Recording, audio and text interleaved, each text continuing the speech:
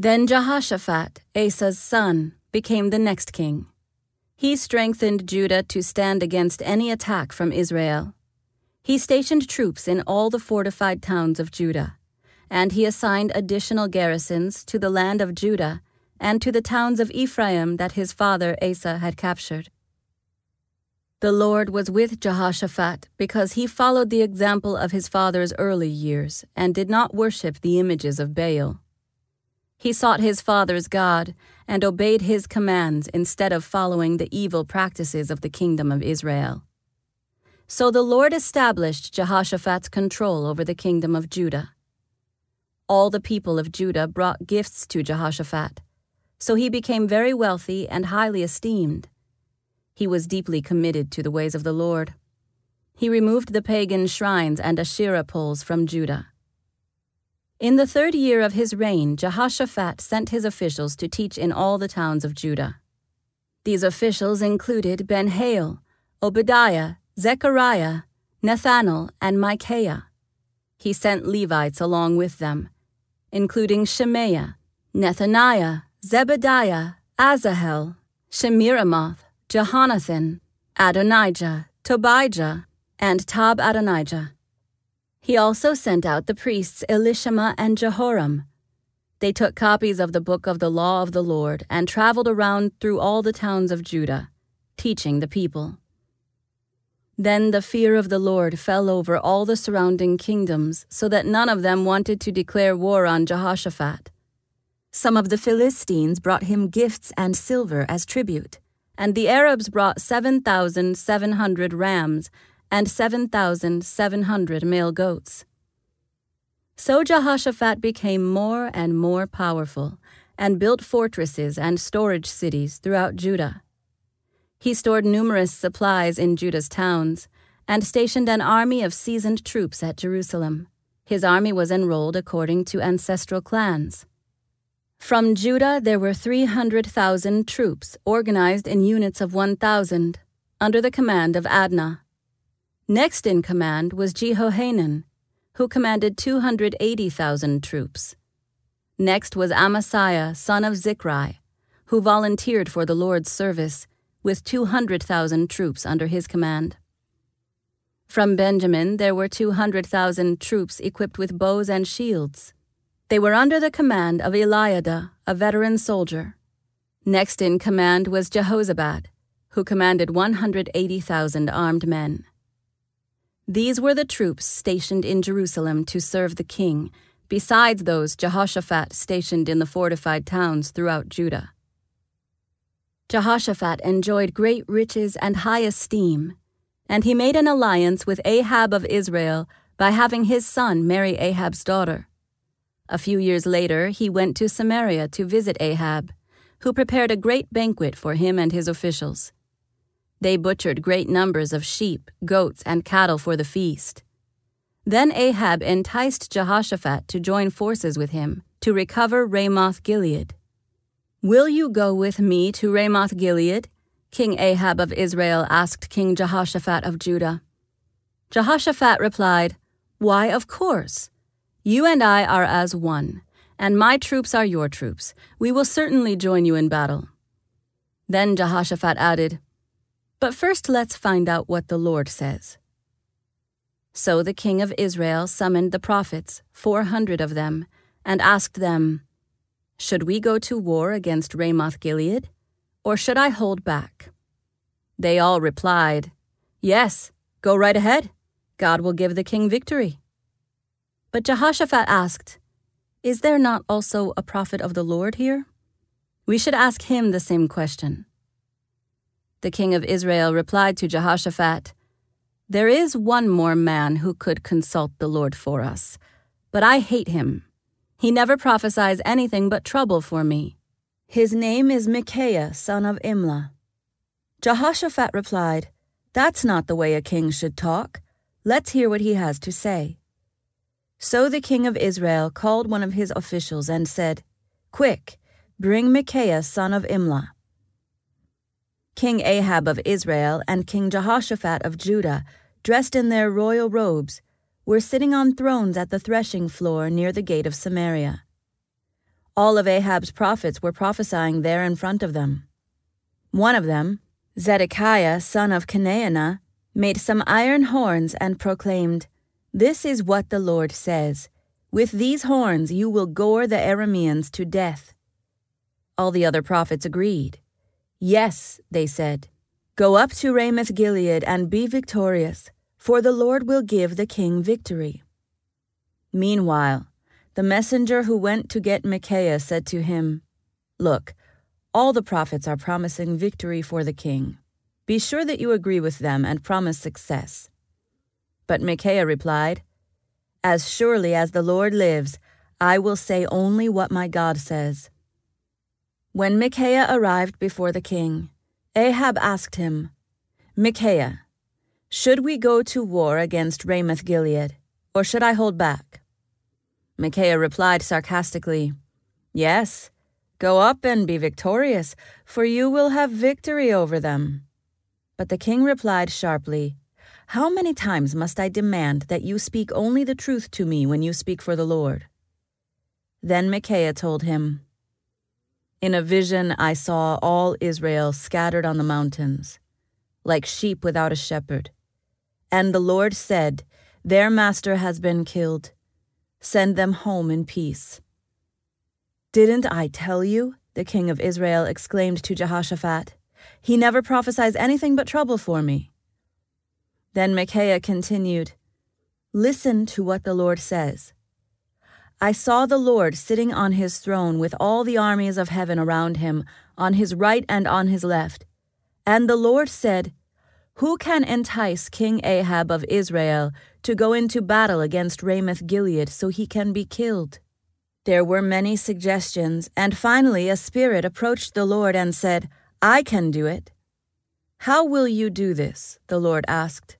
And the spirit replied, 'I will go out and inspire all of Ahab's prophets to speak lies.' 'You will succeed,' said the Lord. 'Go ahead and do it.' So you see, the Lord has put a lying spirit in the mouths of your prophets, for the Lord has pronounced your doom." Then Zedekiah, son of Kenaanah, walked up to Micaiah and slapped him across the face. "Since when did the Spirit of the Lord leave me to speak to you?" he demanded. And Micaiah replied, "You will find out soon enough when you are trying to hide in some secret room." "Arrest him," the king of Israel ordered. "Take him back to Ammon, the governor of the city, and to my son Joash. Give them this order from the king. Put this man in prison, and feed him nothing but bread and water until I return safely from the battle." But Micaiah replied, "If you return safely, it will mean that the Lord has not spoken through me." Then he added to those standing around, "Everyone mark my words." So King Ahab of Israel and King Jehoshaphat of Judah led their armies against Ramoth Gilead. The king of Israel said to Jehoshaphat, "As we go into battle, I will disguise myself so no one will recognize me, but you wear your royal robes." So the king of Israel disguised himself, and they went into battle. Meanwhile, the king of Aram had issued these orders to his chariot commanders: "Attack only the king of Israel. Don't bother with anyone else." So when the Aramean chariot commanders saw Jehoshaphat in his royal robes, they went after him. "There is the king of Israel," they shouted. But Jehoshaphat called out, and the Lord saved him. God helped him by turning the attackers away from him. As soon as the chariot commanders realized he was not the king of Israel, they stopped chasing him. An Aramean soldier, however, randomly shot an arrow at the Israelite troops and hit the king of Israel between the joints of his armor. "Turn the horses and get me out of here," Ahab groaned to the driver of the chariot. "I'm badly wounded." The battle raged all that day, and the king of Israel propped himself up in his chariot facing the Arameans. In the evening, just as the sun was setting, he died. When King Jehoshaphat of Judah arrived safely home in Jerusalem, Jehu, son of Hanani the seer, went out to meet him. "Why should you help the wicked and love those who hate the Lord?" he asked the king. "Because of what you have done, the Lord is very angry with you. Even so, there is some good in you, for you have removed the Asherah poles throughout the land, and you have committed yourself to seeking God." Jehoshaphat lived in Jerusalem, but he went out among the people, traveling from Beersheba to the hill country of Ephraim, encouraging the people to return to the Lord, the God of their ancestors. He appointed judges throughout the nation in all the fortified towns, and he said to them, "Always think carefully before pronouncing judgment. Remember that you do not judge to please people, but to please the Lord. He will be with you when you render the verdict in each case. Fear the Lord and judge with integrity. For the Lord our God does not tolerate perverted justice, partiality, or the taking of bribes." In Jerusalem, Jehoshaphat appointed some of the Levites and priests and clan leaders in Israel to serve as judges for cases involving the Lord's regulations and for civil disputes. These were his instructions to them. "You must always act in the fear of the Lord, with faithfulness and an undivided heart. Whenever a case comes to you from fellow citizens in an outlying town, whether a murder case or some other violation of God's laws, commands, decrees, or regulations, you must warn them not to sin against the Lord, so that he will not be angry with you and them. Do this, and you will not be guilty. Amariah the high priest will have final say in all cases involving the Lord. Zebediah, son of Ishmael, a leader from the tribe of Judah, will have final say in all civil cases. The Levites will assist you in making sure that justice is served. Take courage as you fulfill your duties, and may the Lord be with those who do what is right." After this, the armies of the Moabites, Ammonites, and some of the Meunites declared war on Jehoshaphat. Messengers came and told Jehoshaphat, "A vast army from Edom is marching against you from beyond the Dead Sea.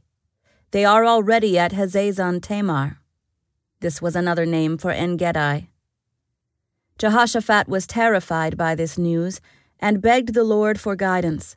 He also ordered everyone in Judah to begin fasting. So people from all the towns of Judah came to Jerusalem to seek the Lord's help. Jehoshaphat stood before the community of Judah and Jerusalem in front of the new courtyard at the temple of the Lord. He prayed, "O Lord, God of our ancestors, you alone are the God who is in heaven. You are ruler of all the kingdoms of the earth. You are powerful and mighty. No one can stand against you. O our God, did you not drive out those who lived in this land when your people Israel arrived? And did you not give this land forever to the descendants of your friend Abraham? Your people settled here and built this temple to honor your name. They said, 'Whenever we are faced with any calamity such as war, plague, or famine, we can come to stand in your presence before this temple where your name is honored. We can cry out to you to save us, and you will hear us and rescue us.' And now see what the armies of Ammon, Moab, and Mount Seir are doing. You would not let our ancestors invade those nations when Israel left Egypt, so they went around them and did not destroy them. Now see how they reward us, for they have come to throw us out of your land, which you gave us as an inheritance. O our God, won't you stop them? We are powerless against this mighty army that is about to attack us. We do not know what to do, but we are looking to you for help." As all the men of Judah stood before the Lord with their little ones, wives, and children, the Spirit of the Lord came upon one of the men standing there. His name was Jahaziel, son of Zechariah, son of Benaiah, son of Jael, son of Mattaniah, a Levite who was a descendant of Asaph. He said, "Listen, all you people of Judah and Jerusalem. Listen, King Jehoshaphat. This is what the Lord says. Do not be afraid. Don't be discouraged by this mighty army, For the battle is not yours, but God's. Tomorrow, march out against them. You will find them coming up through the ascent of Ziz at the end of the valley that opens into the wilderness of Jeruel. But you will not even need to fight. Take your positions, then stand still and watch the Lord's victory. He is with you, O people of Judah and Jerusalem. Do not be afraid or discouraged. Go out against them tomorrow, for the Lord is with you. Then King Jehoshaphat bowed low with his face to the ground, and all the people of Judah and Jerusalem did the same, worshiping the Lord. Then the Levites from the clans of Kohath and Korah stood to praise the Lord, the God of Israel, with a very loud shout. Early the next morning, the army of Judah went out into the wilderness of Tekoa. On the way, Jehoshaphat stopped and said, "Listen to me, all you people of Judah and Jerusalem. Believe in the Lord your God, and you will be able to stand firm. Believe in his prophets, and you will succeed." After consulting the people, the king appointed singers to walk ahead of the army, singing to the Lord and praising him for his holy splendor. This is what they sang. "Give thanks to the Lord. His faithful love endures forever." At the very moment they began to sing and give praise, the Lord caused the armies of Ammon, Moab, and Mount Seir to start fighting among themselves. The armies of Moab and Ammon turned against their allies from Mount Seir and killed every one of them. After they had destroyed the army of Seir, they began attacking each other. So when the army of Judah arrived at the lookout point in the wilderness, all they saw were dead bodies lying on the ground as far as they could see. Not a single one of the enemy had escaped. King Jehoshaphat and his men went out to gather the plunder. They found vast amounts of equipment, clothing, and other valuables, more than they could carry. There was so much plunder that it took them 3 days just to collect it all. On the 4th day they gathered in the Valley of Blessing, which got its name that day because the people praised and thanked the Lord there. It is still called the Valley of Blessing today. Then all the men returned to Jerusalem, with Jehoshaphat leading them, overjoyed that the Lord had given them victory over their enemies. They marched into Jerusalem to the music of harps, lyres, and trumpets, and they proceeded to the temple of the Lord. When all the surrounding kingdoms heard that the Lord himself had fought against the enemies of Israel, the fear of God came over them.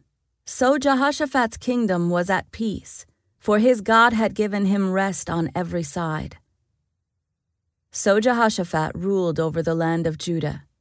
He was 35 years old when he became king, and he reigned in Jerusalem 25 years.